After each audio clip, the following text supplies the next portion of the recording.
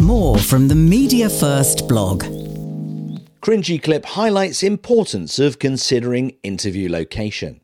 Written by Adam Fisher and read by Howard Bentham. You've secured that high-profile interview and the journalist is coming to meet you. You've had recent media training and worked through the message you want to get across. And you've pulled together some human examples.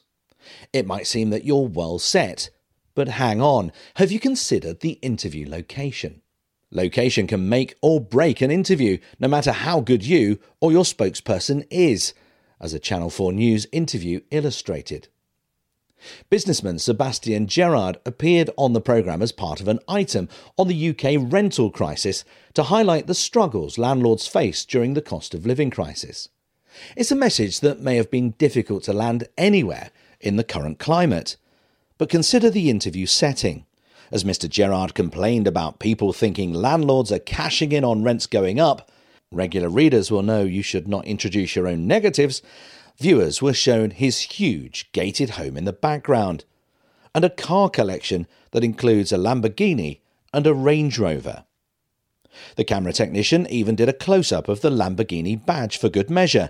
It's not the sort of footage that will make viewers sympathetic to your argument or financial plight. In fact, it resulted in widespread mockery and ridicule. Optics are crucial in media interviews because they impact how the audience perceives you. If you want to tell people landlords are not cashing in on the cost of living crisis, don't be filmed on your drive with flashy cars. It will undermine your message and reinforce the perception you set out to disprove. Always consider what you want the audience to see and what you don't. Ask yourself, what will people think of us if that's shown? Did the Channel 4 News team know what they were doing? Sure, but it's not up to the journalist to let you know you look silly. Emma Nelson, one of our current working journalist tutors, has written in our media training blogs before about the importance of spokespeople and comms teams carefully considering the right location for interviews. Journalists just don't care about what you look like, where you stand, or whether your background makes you come across well, she said. We have a deadline to make and a story to tell, and the story often must be told using pictures. It's all too easy for a reporter to position themselves by or near a sign that could make an interviewee look foolish, she said. And that's the problem.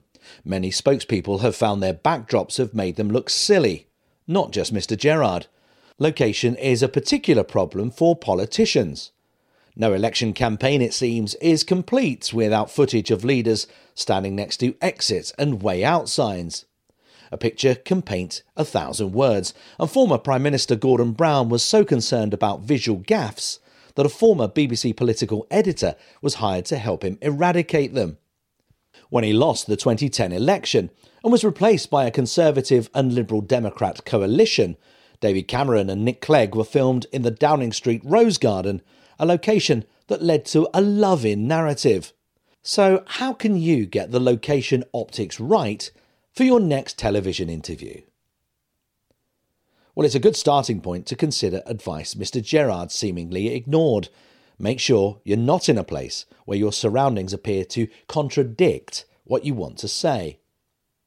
Create a list of great places where you can hold an interview at short notice and make sure everyone in the comms team is aware of it.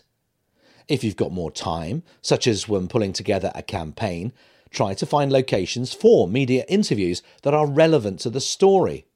Just like the interviews themselves, preparation is crucial. A plain cream wall or an empty office or meeting room might not undermine your message, but it doesn't make for a good location. Take the reporter somewhere with a bit of life, such as a busy office or a production line. Make sure there is movement in the back of the shot. It will add colour to the piece and help keep viewers interested. Warn your teams they may be filmed so that anyone who's not keen can leave, and those who do can remove anything that they don't want to be shown on TV. If you choose the factory floor or warehouse, be mindful of noise. Can machinery be switched off during the interview? I know what you're thinking. This media training blog is supposed to be about location, but what you wear should match the weather in the background if you film outside. If it's sweltering hot, don't wear a suit. If it's pouring with rain, Wear a coat. The journalist may already have a location in mind for the interview, but you don't have to accept it if you feel it doesn't work best for you. It's your interview. Suggest alternative options. Don't let your home backdrop damage your reputation or distract from your message. This has become something we've had to stress more often since the start of the pandemic and the rise of remote interviews. Tidy up and remove anything from view that could cause embarrassment, like comedy mugs. Just like another Channel 4 show, always think location, location, location ahead of your media interviews. If you'd like to find out more about media training and crisis communication and subscribe to our blogs, head to mediafirst.co.uk.